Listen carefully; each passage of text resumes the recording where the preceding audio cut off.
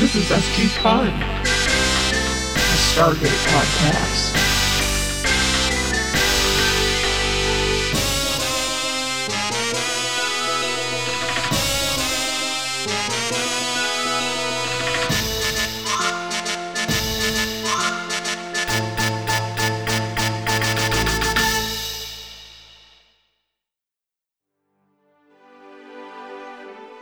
Come on. All right. Hey, so, hey.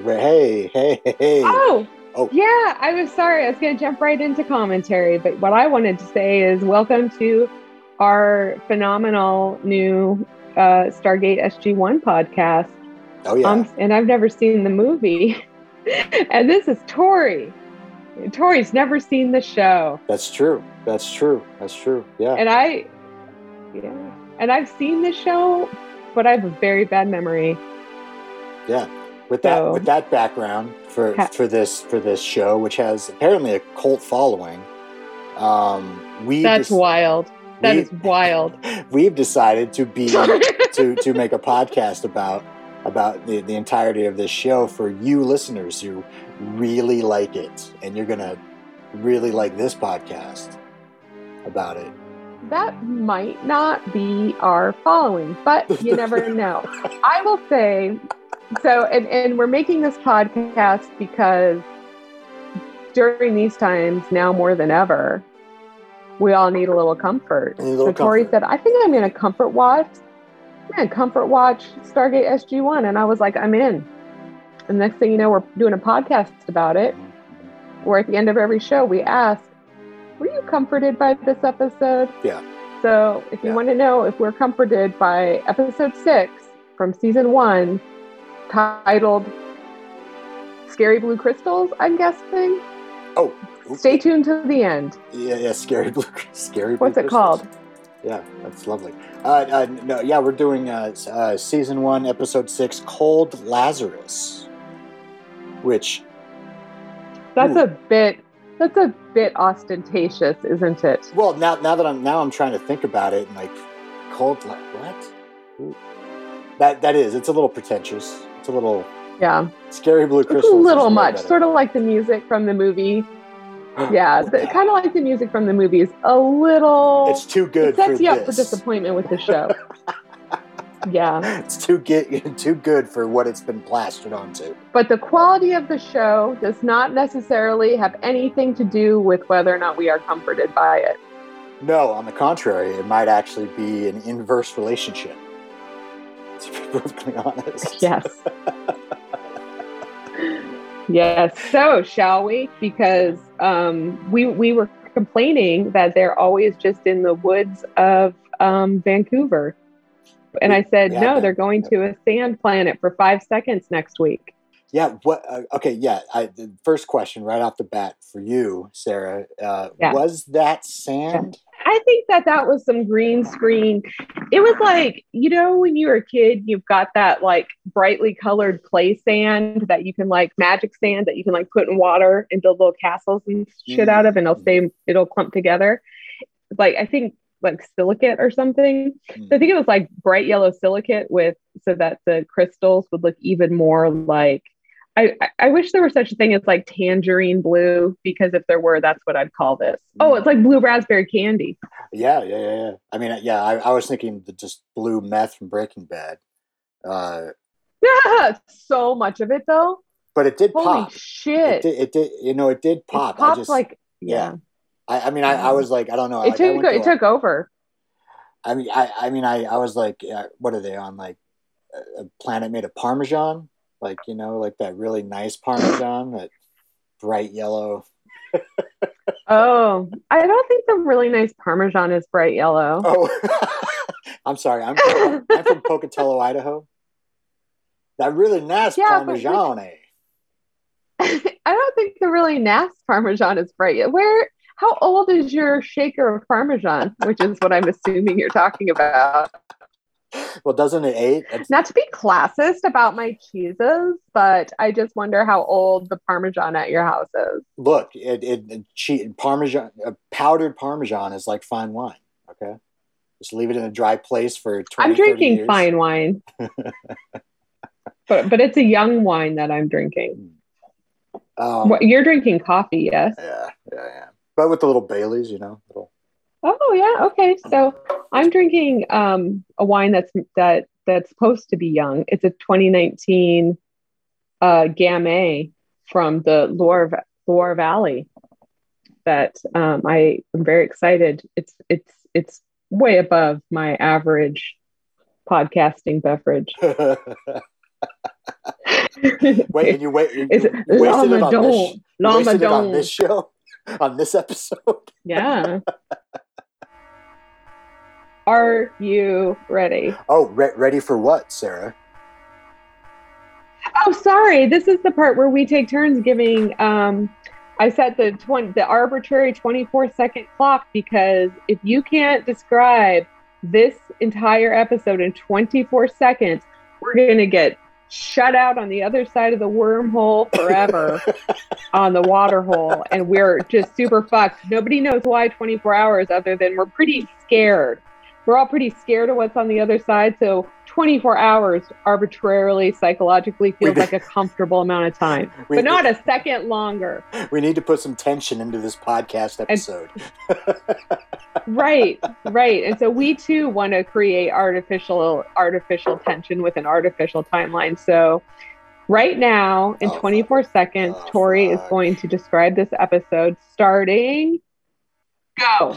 All right, on the Parmesan planet, MacGyver touches a crystal, which shocks him, and then a new O'Neill comes out. He's a doppelganger. He goes back with the gang, and then he leaves the mountain and goes to find O'Neill's wife because he wants to get his dead son back. It's crazy. The other guys figure this out. They eventually find him, and they take him back, and they find him in a hospital, but he's like going to kill them all because he's radiated, but they... You're over. But that was really close. Jesus, that was good. And you even started by making jokes. And you lost 4 seconds once again by going, okay. Yeah. Next time I'm going to let you do the okay, and then I'm going to hit start. Because I think if you'd had those 4 more seconds, you would have finished. Man, that feels so... And everybody knows the point is finishing. It feels so fast. It feels like I'm leaving out all the crucial nitty-gritty. The crucial details of the episode.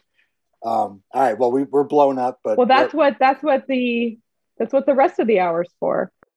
So the Gate Gang, they're on this. It's a desert Parmesan planet, and they see a bunch of blue crystals all over the fucking map. They're just hanging out. Especially, they're all clustered in like a little valley, a little bit, Yep. And all 4 of the team members are standing there together and they're going, oh, these crystals are broken.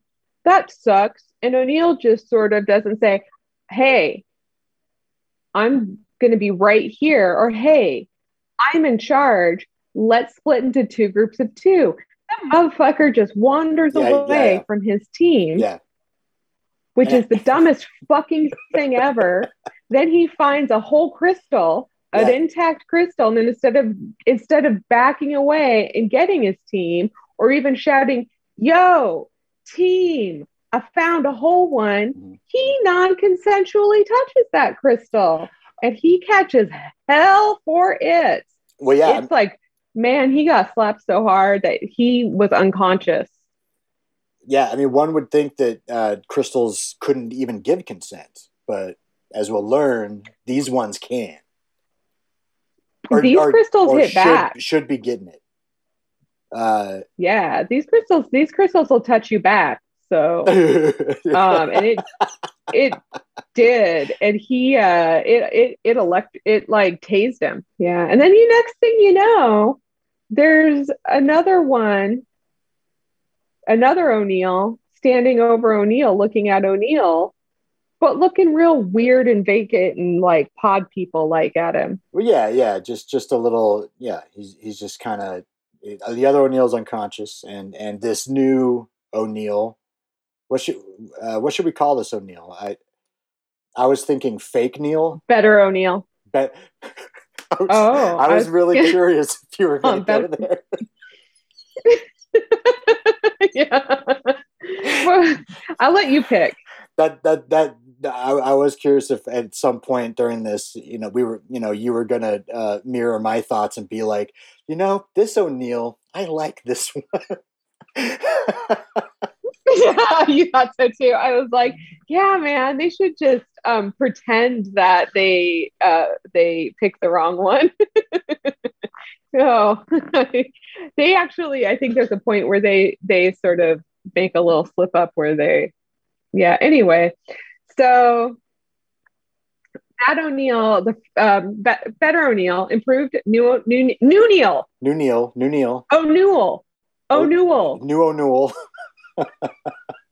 New O'Neill. Okay, so here's the thing: is the team decides again.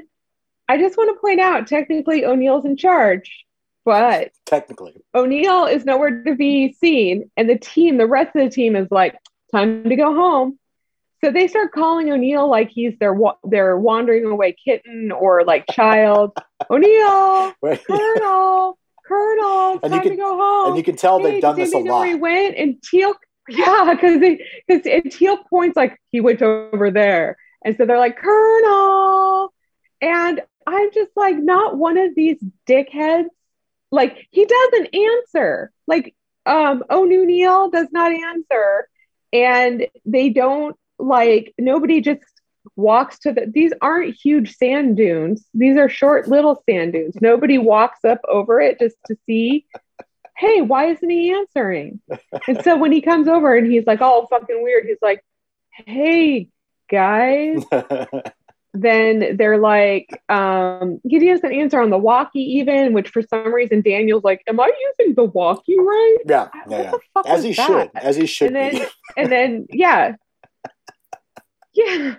And then O'Neill comes over and he's weird as hell. And they're like, okay, great, let's go home. And he's like, okay. And he's got a weird monotone with like an uptick, like a questioning sort of like, at the end of each sentence. It's weird. It's almost monotone, but it's like everything's a question. MacGyver's showing his acting chops. Yeah, he's like, oh my God, this is amazing. It's like the one episode where I don't have to play Kurt Russell. Yeah, exactly. And I too enjoyed that. Those were my comments up to now. I can't fucking believe that's how that went down. This is supposed to be a primo. There are two like intensely good U.S. military people, one really good Jaffa military person, and one dingleberry, and it should have gone better than this. I'm arguably a social scientist, and I could have done better than Daniel on this mission. Yeah. So anyway, they collect some crystals and go through the gate with O'Neill. Quick little thing, you'll see it just really quickly as they're exiting back in out of the Stargate into the base. There's a dude wanding them, and he's wearing sort of like a half radiation suit sort of thing.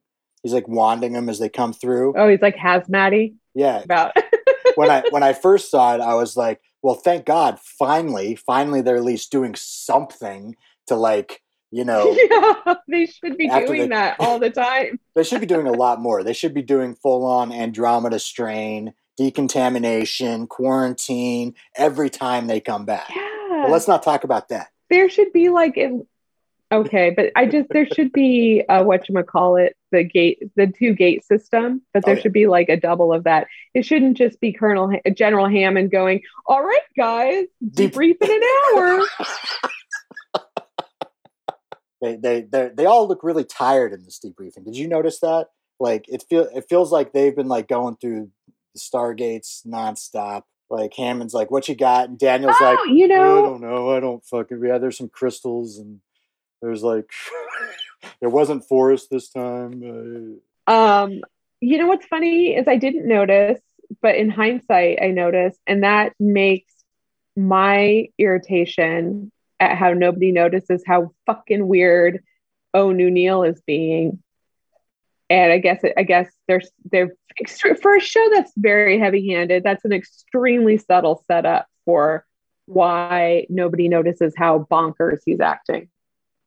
Oh, that's true. Or maybe just nobody gives a fuck about him. Maybe nobody cares about him. Like, Well, he's being super weird. He's acting suicidal. Like, he's well, going through like a cigar box full of like his family stuff and looking all sad. And then he's just like, I gotta go. And I would be like, are you? Hey, and then as they Colonel, talk and they get more, are you okay? yeah, as they get more information, where like Sam's like, oh, I didn't even know he had a family. This guy doesn't tell me anything because it's all about her. Where she's an asshole all of a sudden. And then Daniel's like, oh no, his kid killed himself with his gun, and he and his wife are separated. And then Teal'c is like, hey, I'm ready to go see your planet now. And he's like, not now. And nobody's like worried about him at fucking all. I mean, what's actually happening with New Neil is like we keep getting these blue tinted flashbacks, like from the POV, like this New Neil. There's something alien about it. He's got O'Neill's memories, and he keeps sort of flashbacking to like, which is why he can read, and knows people, and it's why he can read O'Neill and pick his own locker. Yeah. Well, okay, let's talk about this locker room scene for a second, because oh my god, yeah, this is okay. So he's in the locker room. He's going through the photos, sees his son's photos, and doing the flashbacks. And then Sam comes in. But then as soon as she comes in, she says something about, she's like, sir, this becomes the woman's locker room in X amount of minutes. So I'm like, oh, which actually she goes, which is now. Oh. But let's talk about how she was like talking about basically, and I've got sand in my vagina, and because we were just on the sand planet. Yes. And then I'm just like, and you had to seriously, you had to wait to take a shower because in this like multi-billion-dollar mountain complex, there's not another fucking shower. Like, you're telling me there's not like, even if there's not a women's locker room, which is some bull fucking shit, you're telling me there's not like a disability bathroom somewhere, like a disability shower that she can use when nobody disabled's using it, like she can't schedule to use it. Are you telling me they don't have any disabled people working down in that mountain? That's garbage. She has to. There's so much garbage about this. Such a garbage on garbage. No. She has to wait for the men to do their thing first. Even if she does have like, sand in her Gucci. Even if that's the so she's like, I hate sand. I hate these sand planets. And why don't they like? I mean, I guess get a bidet at least, so you can at least get the sand out of your vagina before they debrief.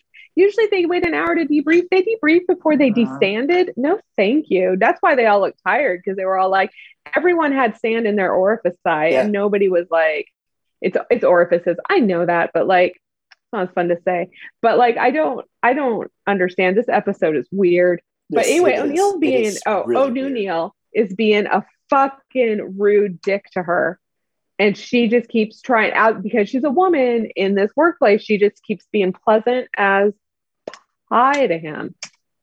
Okay. She's just trying to get to know him. Yeah, she's just trying to get to know him. And anyway, let's move on. I do want to say, can I say something?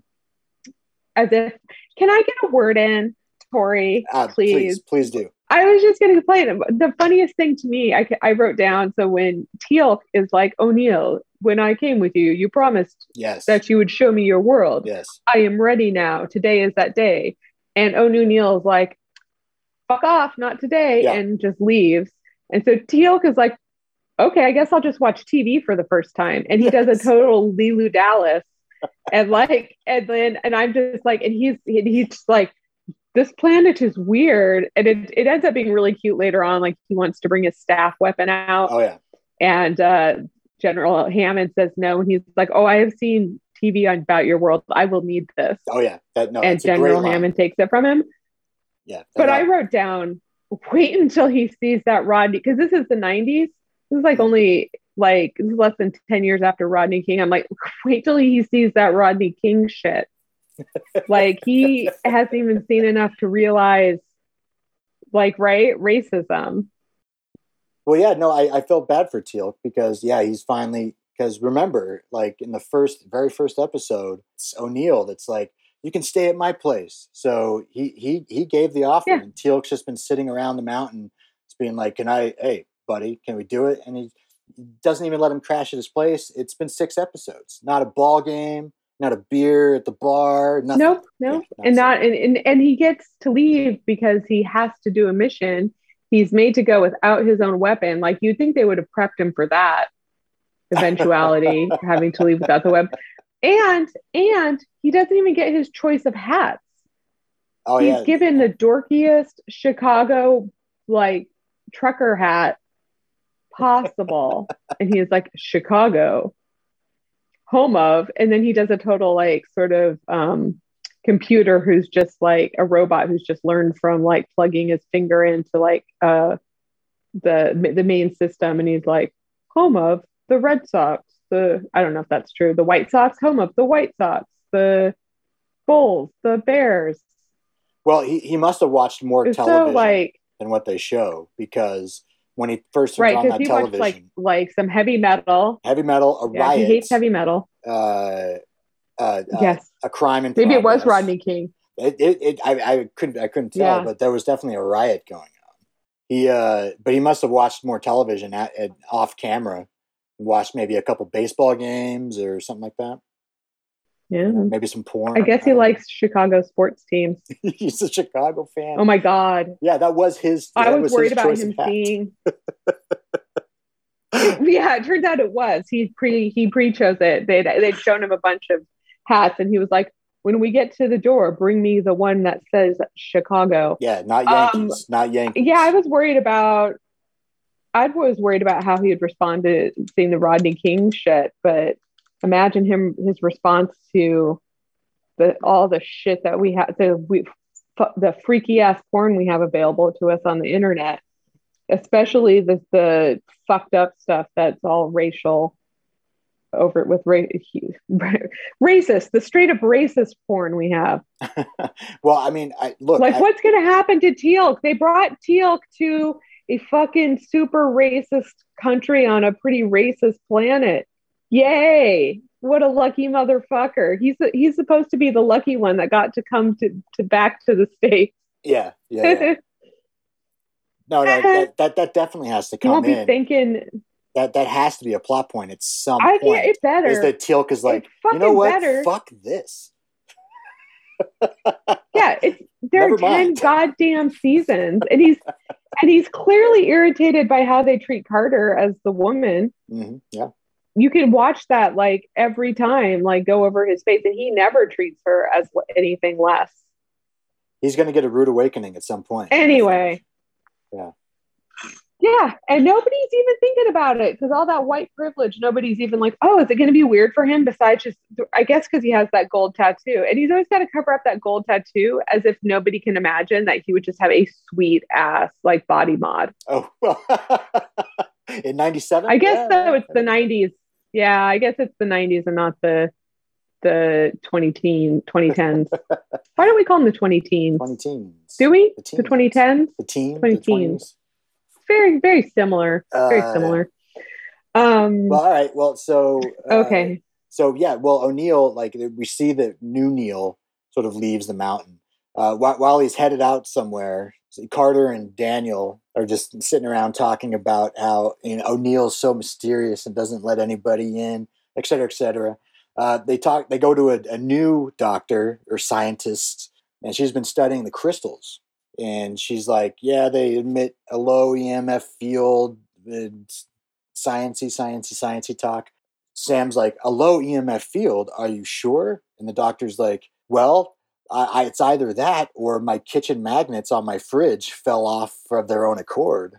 Dumbasses. Well, so while they're doing that, we catch up with fake Neil, new Neil, and well, just for background's sake, for anybody who loves the show and doesn't know yet, O'Neill's son killed himself before the movie and all that kind of stuff.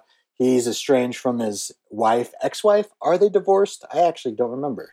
No, they're still. I think that they're separated at this Okay. point Okay. because she's still carrying a torch for him, and he still very clearly is in love with her. Which I actually really like this part because I'm tired of them trying to gin up some sort of sexual tension that just does not exist between um, Sam and O'Neill. It's Sam and Teal'c. And second choice, it's like Sam and Daniel. But in no world that doesn't involve at least 2 bottles of tequila can I think that Sam and O'Neill would ever fuck. So O'Neill's has this background. This new Neil has his memories, been getting all the flashbacks. And this new Neil he goes to the house of his wife, who O'Neill is separated from, and that blew Sarah. me away. I did not think that was going to be the plot at all. I was like, what? They're going this route? Well, and what's the kid's name? Danny or something? Oh shit! Whatever. Charlie. Let's just say Dan. Oh, Charlie. And he comes and he shows up and he's like, "Hey, where's Charlie? I'm here for Charlie." So and she's like, "You're a sick motherfucker." It's so weird. It is so weird. Can I say something? I forgot. So you had mentioned earlier he keeps having these blue tinted sort of flashbacks. Yeah. And at this point, they're narrowing down to where they're all about Charlie. Can we talk about this fucking kid, Charlie?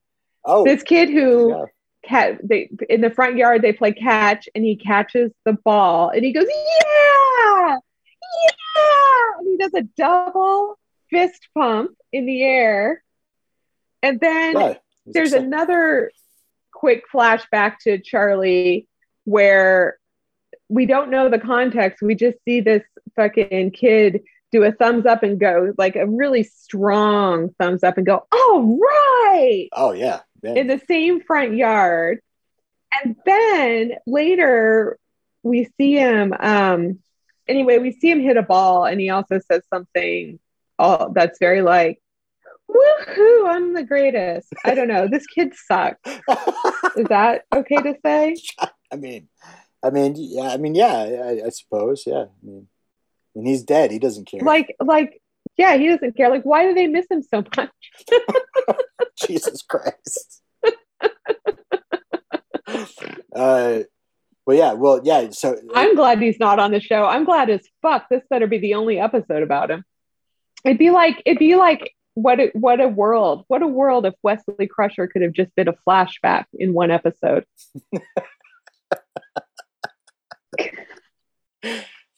Yeah. But apparently new Neil wants to get him back, wants to find Charlie. And so that's why he comes. And side note, Sarah, his ex or his wife, Sarah, did you notice she's a little bit of a similarity style wise and look wise to Sam Carter? You notice that? Yes, that's what it is. It's just straight up transference and projection onto Carter that makes O'Neill like Carter a little bit. But Carter doesn't like O'Neill at all because she's like, "I don't get it." She's like, "You don't look anything like that sunburnt douchebag god figure that I was engaged to. So step off, homie. You're definitely like you don't even know how to. You don't even know how to properly lead this team." Yeah, my type is somebody, right or wrong, can lead their team. That's not you, guy who's actually still laying in Parmesan cheese. The illusions of grandeur aside, at least my ex-fiance could, keep his team going straight.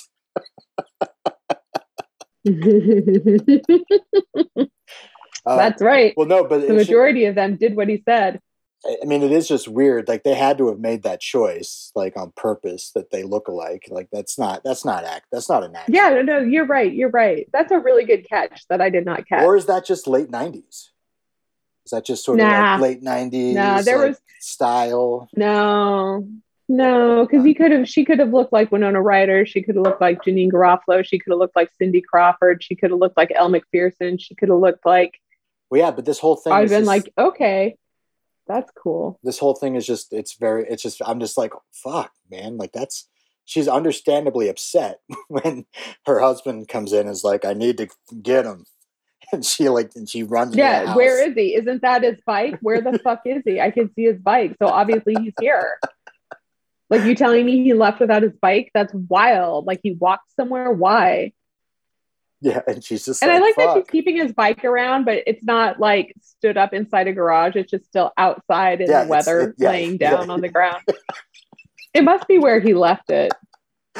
Yeah, they've got some issues to Get deal his with. gun locker, dickhead. They have not taken this death well at all, and it's been at this point like 2 years or something like that. No, but what's wild is he's being weird as shit. Like, we see him grieve in the bedroom, which she somehow had never seen before, which I don't actually find believable for O'Neill, because I find him intensely emotionally accessible, but they try to sell us this whole episode. That was what was so weird in the locker room, where they knew nothing about him. And it was like, oh no, he keeps to himself. And I'm like, he does not. That's and true. Like, they were trying to sell us that is true. Yeah. Yeah, it's none of that's true. And so, like, his wife's like, you never opened up to me. And I'm like, oh, all this guy does is talk.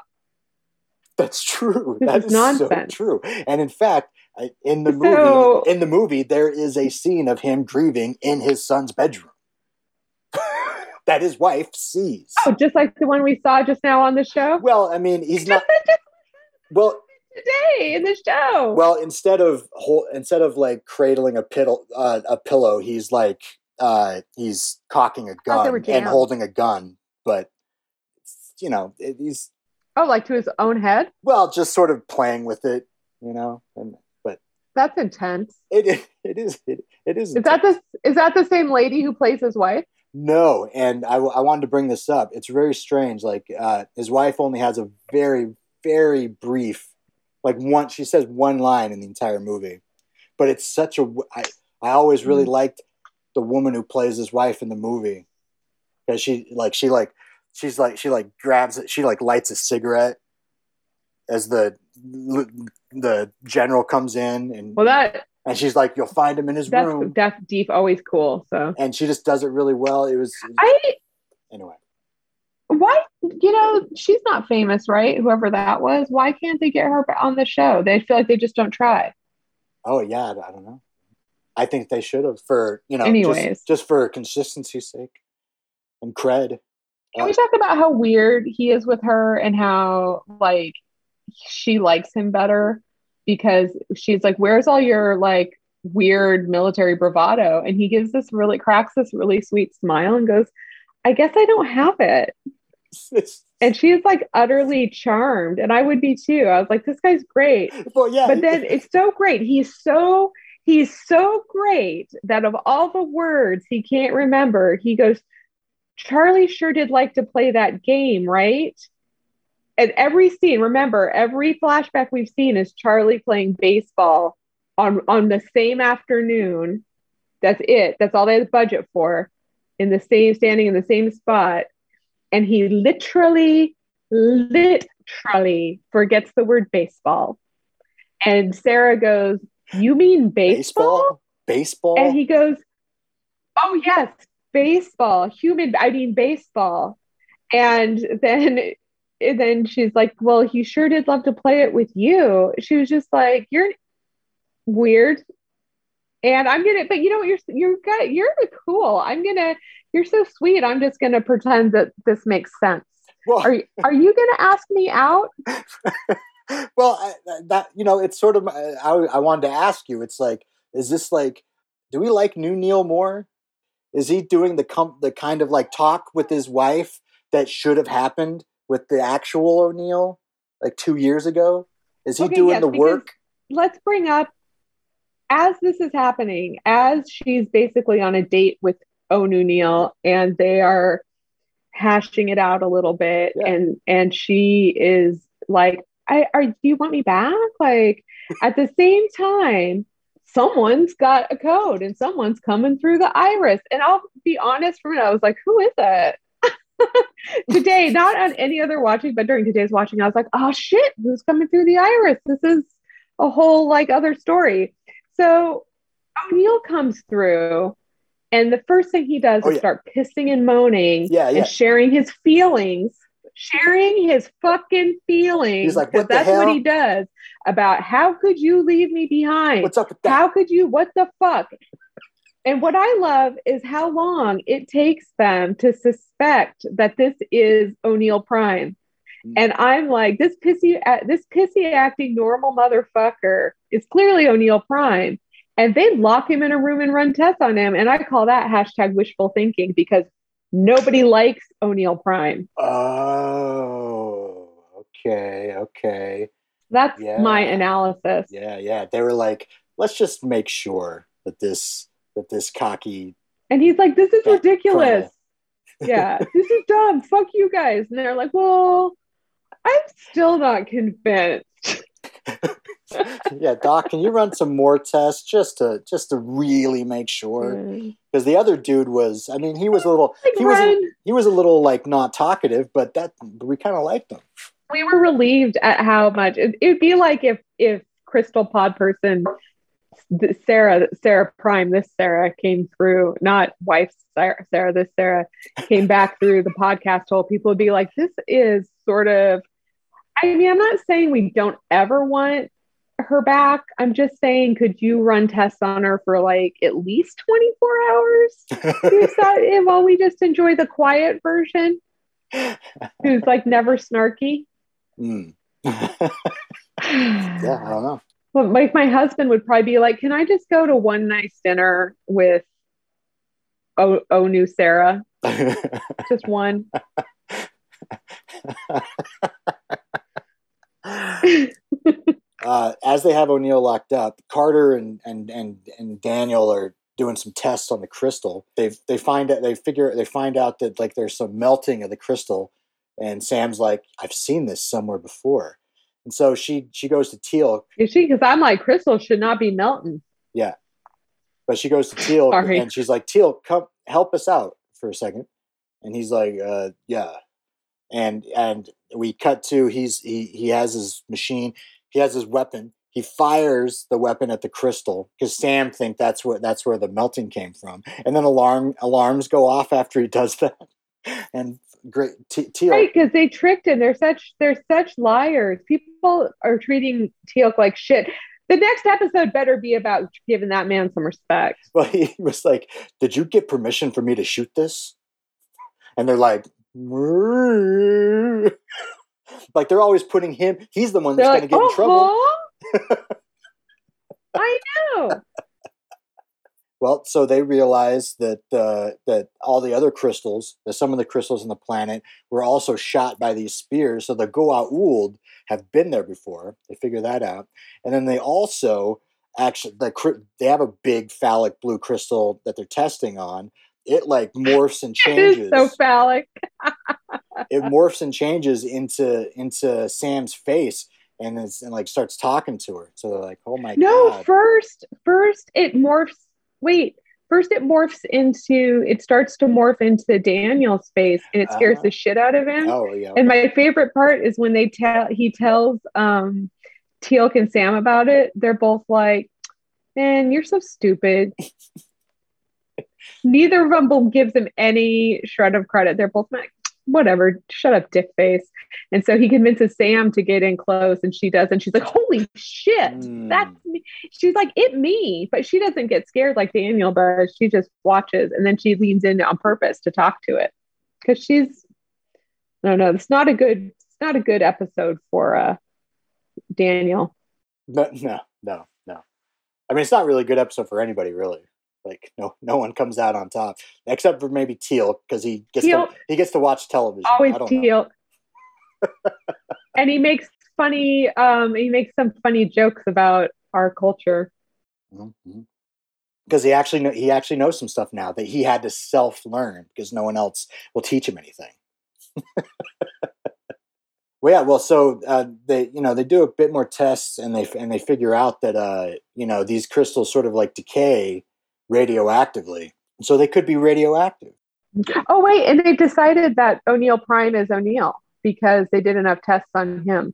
Yeah, they're like, well, fuck. They reluctantly let him out. This is my favorite thing. Here's my favorite thing. This is supposed to be like as good as it gets military wise in this country. And they wait until they determine that this is O'Neill Prime before they start thinking, where's the other one? Should we find him as well? Nope. Doesn't cross anyone's mind at all. No, and it's even though there's some weird crystal shit going on.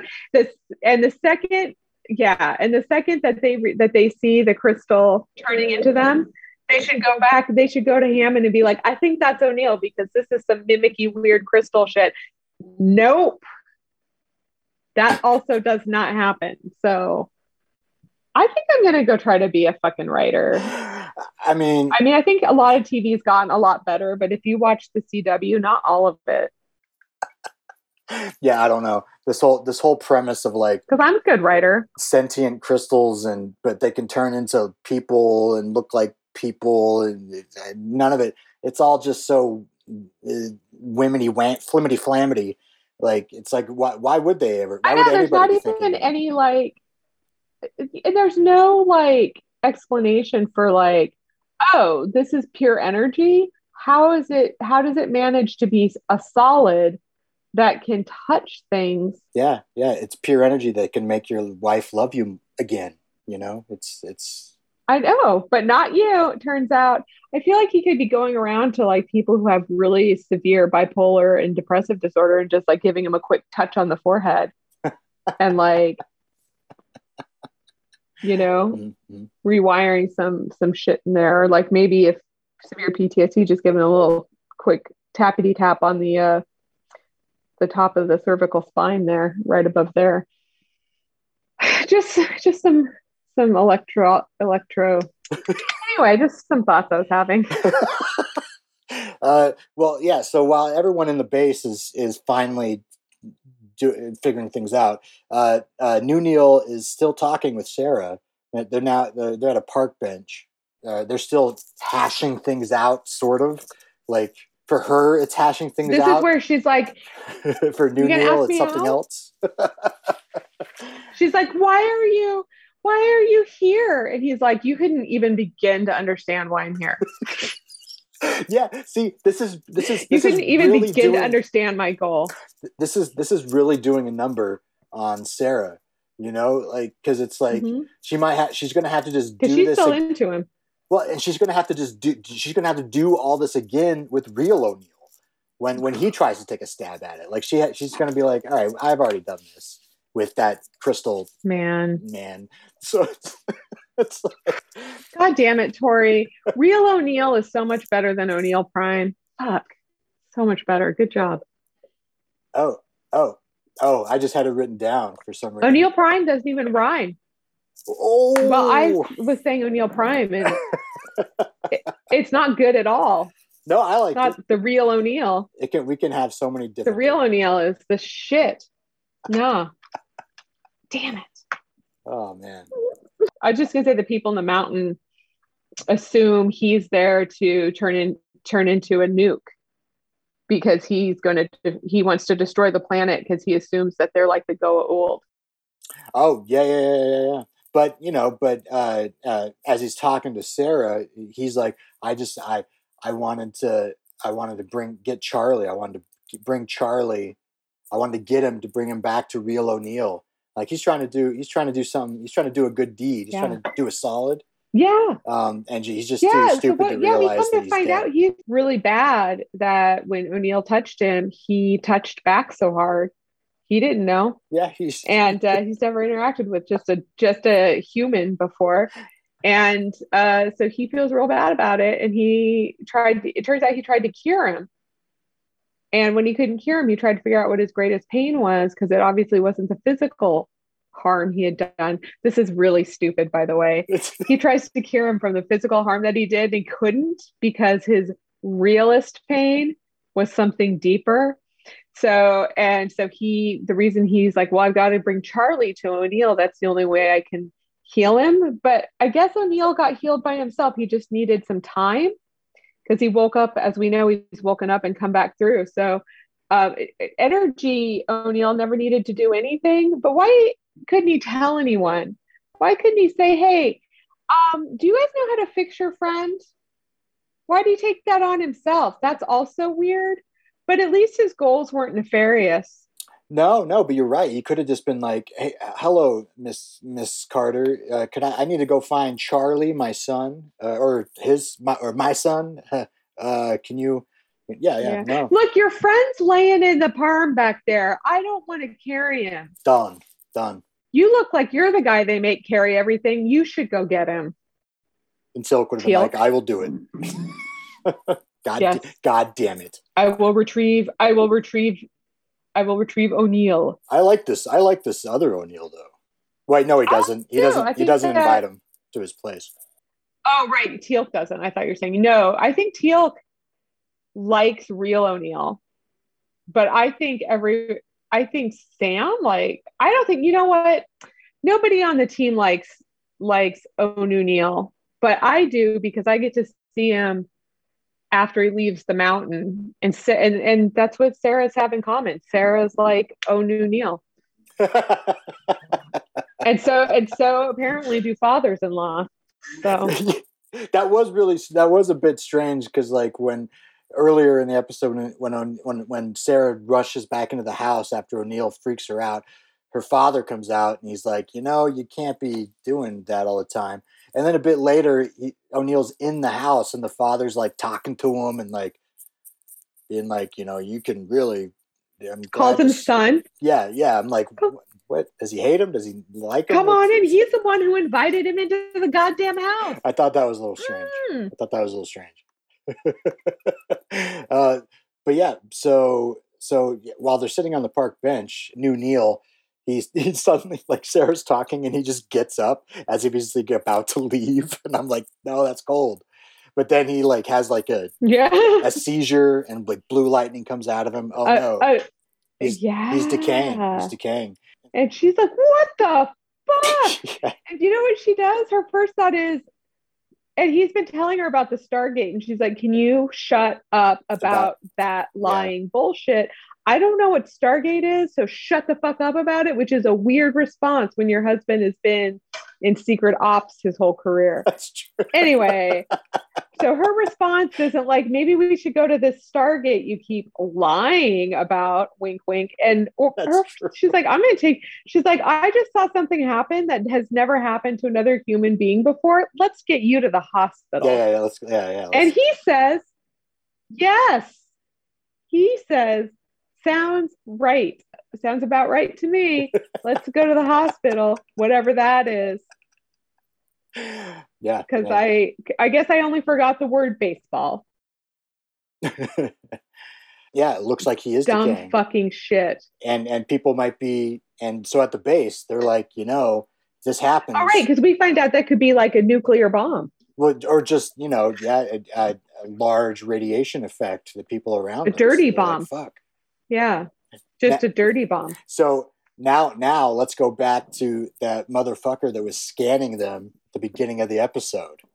You tell me, like, that they didn't catch anything on New Neil as they were scanning him for rads at all? Actually, Is that what they were scanning for? They weren't scanning for like microbes? Oh, I don't know. But I just nobody knows because they didn't explain shit.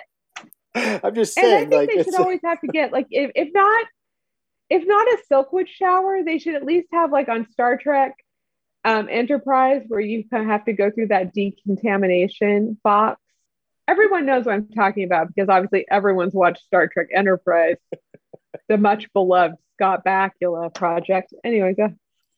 Well, I'm just saying, that means sarcastic. If the scanner can't pick up the fact that like New Neil's actually just a walking blue crystal, then what's the use of it? Like, can't scan anything. I agree. You might as well just it's false safety. It's false. It's just like the airport, that TSA nonsense. It gives you false security. Doesn't actually do jack shit. Doesn't actually do anything. It just makes you say. It makes you think O'Neill sure is being weird as fuck. And it makes you go like, I guess that guy had that bag the whole time. It's bullshit. And if they hadn't had that false sense of security from that scanner, they probably would have been like, something's very wrong. We should send SG8 or whatever through and see if O'Neill's still. See, just take a look. Sees around these. Yeah. Or like did they leave their probe? Their probe should be like, hey, there's O'Neill. Yeah, no. No, they only have that scanner dude just to shut Daniel up, basically. Just so he's like, we really should be doing this, and Hammond's like, just wave a Nintendo Wii remote around and he'll be right. satisfied. It's not connected to anything. No, yeah. Daniel's like, there's not. It's 1997. There's no cord. Daniel's like, there's no cord, and they're like, oh, military technology. This is you. You wouldn't understand it because you're a soft scientist, but this is like the primo shit. It's something called wireless, kind of like a cordless phone. Think of it that way. Kind of like how the internet works. The new internet. Oh yeah, I guess oh my God, that is really funny. I was like, no, it's 1997, but like by 1998, I was ordering Christmas presents online. So, damn. Everyone at the base, O'Neill, they figure out that new Neil's gone out. Sam's like, he was looking at your old photos of your wife and your dead son, and O'Neill's like, all right. He tries to call her, she doesn't pick up, and so they're like, we got to get out there. We got to go. We got to go. And they find out that they're at the hospital. And so he's like, let's go. They roll. So they have their first outing out in the real world. So the gate game. Wait, how did they find out how did they find out they're at the hospital? Oh, there's O'Neill's name is put into. They find there's like. That's obvious. O'Neill was put into the hospital about an hour ago. And he's like, that's where my son Right. died. The same reason bank robbers and drug dealers go to veterinarians on TV. Because you don't want your name popping up. Yeah. So they all get dressed up in their camo, which I thought was weird. Yeah, it's like no way to blend in, is it? But it is a way to look official. Yeah, well, I suppose. it's just kind of dumb. Like, there's not even a reason for Daniel to be wearing camo. He's not even military. You know what I mean? Like, he's. You know what? You know who else isn't really military in that sense? Teal. Oh, well, yeah. So they head out. Meanwhile, at the hospital, new Neil's laying there. Sarah's sitting by him, and they have another like nice moment. Like they're just working on their relationship. They're like holding hands and gooey-eyed at each other. I just keep going back he's to like he's Sarah. Like, you always like boxes of those things, and she's like, chocolates or rings, because I like both. If you get me a box of chocolates with a ring in it, that'd be great. And he's like, yes, boxes of chocolate and rings. I forgot those words as well. Yeah. I just can't fully understand like how she's like, wow, I'm, my love is sort of reigniting, but at the same time, he seems a little dumber than before, but whatever. Is she happy about this? Thought, my thought about this was, okay, I joked earlier that if I came through the water hole like that, that my husband would be like, can I at least have one dinner date with her? This new Sarah. And the thing is, though, it's not true, because anybody who actually likes this O'Neill better doesn't love real O'Neill. If she's able to fall instead for this fake O'Neill to such a degree that she's pretending to herself it's the same guy, she is done with O'Neill, because he's so milquetoast now. And that's fine. I like him better. But like, if my husband were like, oh, this is a big improvement, then we would have to get a divorce when I came back through the water hole, because he doesn't love me anymore. He wants somebody quiet and who doesn't bring that sparkle. He wrote in my Valentine's card that I bring the sparkle to his life. So I'm just saying. No, I get it. I think the actress who plays Sarah, I think she shows that pretty well, because it's like, she's like interacting with him like he is actually O'Neill, and she's like, you want to talk, like we're finally doing this. This is great. But at the same time, she's like, there's something off about this motherfucker. So it's like this, right. And at the end, which, sorry to spoil it, but obviously O'Neill does make it. Real O'Neill does live. And at the end, when he and Sarah hug, there's this real deep caring and affection, but also this really deep, this between us is really over. Like, I think this episode pushes her past her hope that they're going to get back together, because she realizes that she was falling she wants a different man. Yeah, no, she doesn't want him. Yeah. So anyway, but how do we get there? Well, how do we get from shows up in camo to the hugging? Well, so they're talking, Sarah and O'Neill, and then he has another big fucking blue lightning attack.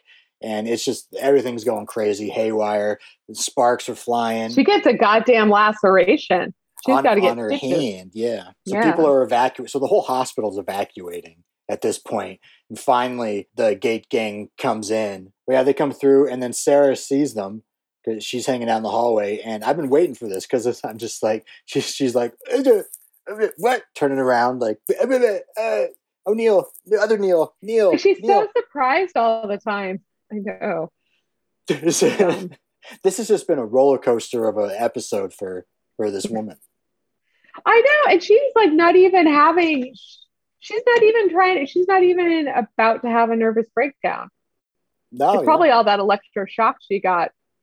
And how about the radiation exposure? Does she have to get a Silkwood bath at the end of this? She's definitely going to die in 6 months. Like that. Right? Like all that hair should...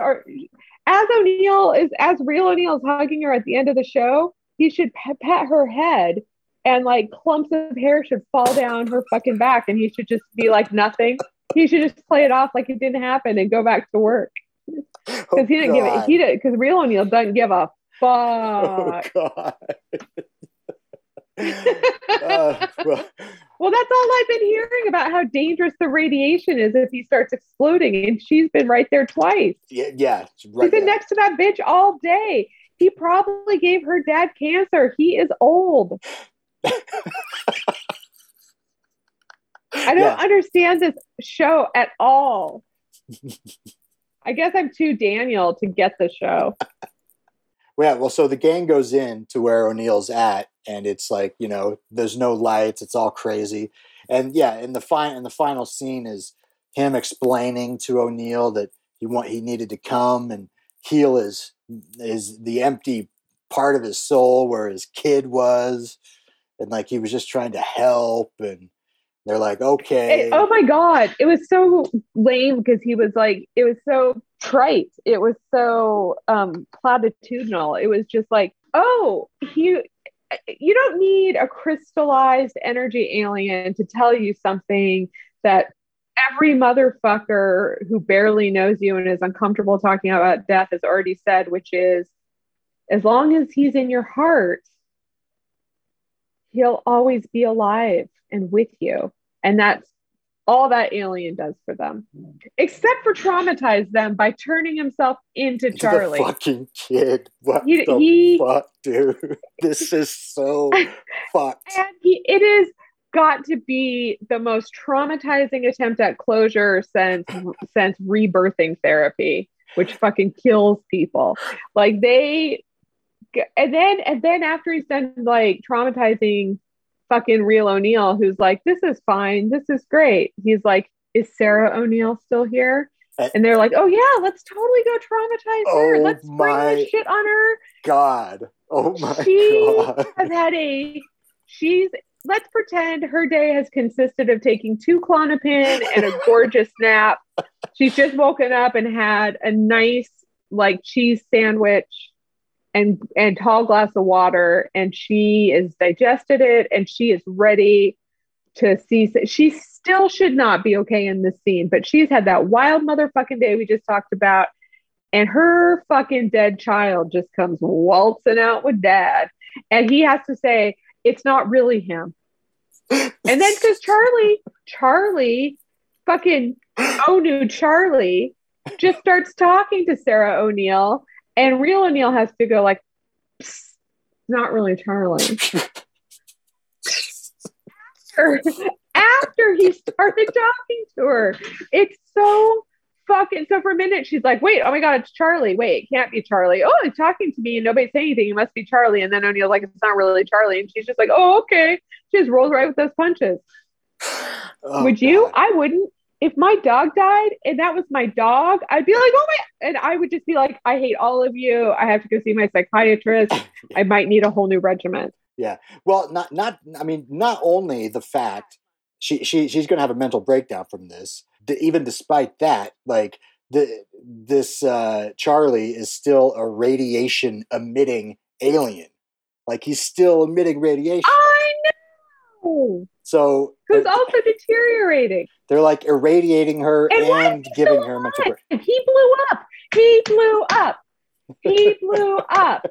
Why did he live? I thought when he blew up, when he deteriorated to the point where he was going to blow up, and he did, he blew those motherfuckers back in their hazmat radiation suits. How is he still the fuck alive? I guess it wasn't his big explosion, but they seem real cash about getting him back to the water hole. Yeah, they're just like, let's super cash. No security. No, like, nope, we've got to put a hood on him and rush him back in the truck. Just like, oh, you want to talk to my wife? Great. Let's not even ask her if she wants to see you as our dead son. Let's just walk out there and see her face. It's going to be priceless.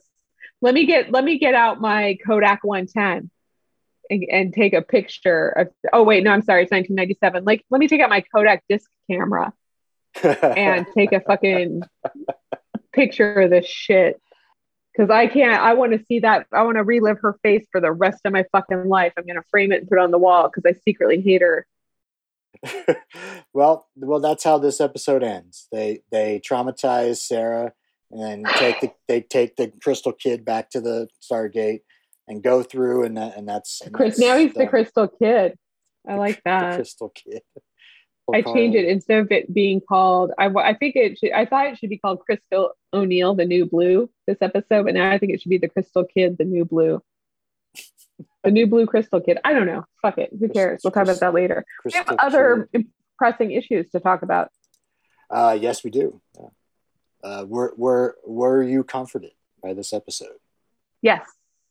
Okay. Finally. Because I like O'Neill, and I like Teal's jokes,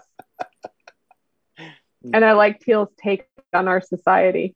It is strange, and I also like when he goes, "You are from a weird planet," and Daniel goes, "So are you?" And I'm like, "Ooh, yeah, ding! That was a good line. That's true. That was a good line.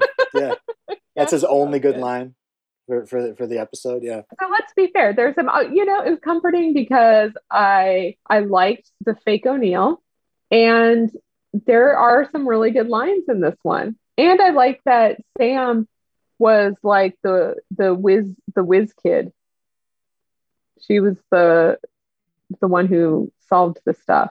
And I like the exposure of the lack of equity in workplace amenities for women. Anyway, how about you, Tori? Were you comforted by this episode? I was comforted, but only really in the sense that I'm currently at my mother's place, and I just sat around and watched it with my brother and my mother, and that was fun. And that was just a nice little fun thing. I inserted it in between the West Wing episodes that we've been binging every night since I've been here. Because my mother loves the West Wing. You're having the best time. I'm so happy.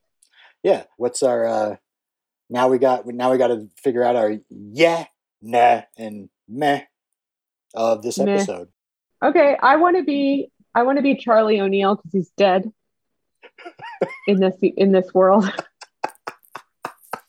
Look, my meh and my nay are a tie. I'm not sure I want to be Teal'c. Because fuck, he just found out a real bait and switch. But he is funny at least. Mm. Yeah, yeah. Teal'c's my meh. I don't want to be Sarah O'Neill. She's put through fucking hell and back. And even though she's got closure, there are better ways, more natural ways to do it. It's horrible. But yeah, I want to be Charlie because if I'm in this universe, I want to be Charlie. Wait, like actual Charlie, not Crystal Kid Charlie. Dead Charlie. No, dead Charlie. Dead child Charlie, who's nothing but a fucking shadow of this episode. I said what I said. Take me or leave me. You know? Mm. I meant it. Being real.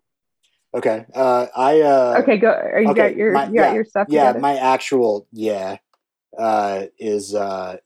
real O'Neill. Because my thought is that he gets to take a nice nap for most of the episode. Get a nice tan. Yes. And then when he comes back, like get the little electroshock therapy. Yeah. Yes. You know, and once he comes back, like he's put in his cell and no one believes him and all, but you know, he's got a, you know, I'll go with the punches sort of attitude. He's, you know. And he gets to yell at people and he loves that. And he loves that. Yeah. So yeah. And then his wife is not mad at him anymore either. Apparently. They're not getting back together, but she doesn't hate him. and then my neh, or who I would not like to be, is Teal'c. Yeah. And my reasoning is that all he gets to do is watch. Yep. All he does in this episode is watch TV, get in trouble for firing his weapon in the base, and then also having said weapon taken away from him before he goes on a mission. Wearing a dumb hat. And I think his hat looks like it's for Chicago the band in hindsight, because it's Chicago in gold cursive. Mm-hmm. So he's wearing like a Peter Cetera hat. Wow. Fuck. I guess that's okay. This is a bit Karate Kid, so I like that. And then who's your meh? My meh is Sam Carter. And specifically for her stab at humor with the "I don't like sandy places" line. Because it's so because this is how she says it. Because it's so funny. Because she's getting in her locker and she's like, "It's great." She's like, it's about to become the women's locker room. And then she like looks back. She's like, I have a thing I want to say. Should I say it? I don't like sandy places. And he doesn't respond. And she's like, I thought that was pretty good, right? I was talking about my cooch. Yeah. And she's like, O'Neill usually loves the bad chat. Yeah. She's like, I don't like sandy places. And I don't just mean the planet. Yeah. I mean my vagina. That is sandy. She's like, well. Yeah, it was very disappointing. I will say this. That's why this show was comforting. This episode was funny. It was like a little long and boring and stupid, but punctuated with some actual funnies. What did your mom and brother think of it? Oh, were they comforted? In your estimation? Probably not. No, not really. No. Well, I'm real proud that you convinced someone to watch it with you. I curate my husband's entire television viewing experience, and I can't get him to watch an episode of this with me. Oh my God, really? Damn. But I haven't really said it's good, so we got another episode next time. Oh, that's right. Shall I read the description of the next episode? Yeah, episode 7. Ooh, it's called The Knocks. And interesting. Yes. Okay. Remember last time there was like one sentence? Yeah. This plot, somebody else wrote it, but like it's not like official. An IMDb user wrote this, but the plot is for episode 7, season 1 is The Knocks from 1997. With the Stargate program in danger of being terminated, the team is under pressure to find technology, period. Visiting a planet where they believe there is a creature that possesses the secret of invisibility, they encounter Apophis and his guards, period. Both sides receiving mortal wounds, they are aided by the planet's inhabitants, the Knocks, a gentle people with a very large secret. God, I hate this episode. Fuck. I can't believe I have to watch it again. Oh, you do? Oh, but guess who's in it? Watch out for... Oh my God, I'm so embarrassed because I'm forgetting that Quark from Deep Space Nine. Oh, okay. Armin Shimmerman. Yeah, he is one of the Nox. Okay. It's very exciting because I got so excited and was so sure, but I definitely like looked it up to double check. So that's exciting. Well, I mean, He's a great actor. Well, look, the summary got me excited because it sounds like they see another alien. Which at this point in the Stargate universe, we only know of one alien species. So everything else is just Two now. humans. Just oh, you're right. Okay, yeah, the planet. crystals were the first real aliens. Oh, the crystals. And the Goa'uld. I guess the crystals. Yeah, the Goa'uld and the crystals. Oh, okay. So now we'll have three. Okay. All right. But to be fair, the only new alien we've been introduced to, and we've been through 6 episodes, is the crystal. Yeah, which is. We already knew about the Goa'uld from the movie, if you've seen it, which I haven't. But I'm excited to, because I can't wait to watch this. I cannot wait to watch the character Daniel get taken over, in my perspective, by fucking James Spader. Are you guys watching Blacklist? God damn, there's another good show to watch. All right, well, I guess. Well, this has been great. This has been great. Let's debrief in an hour. And after that, see you next time by the vertical water hole. But yeah. Bye, everybody.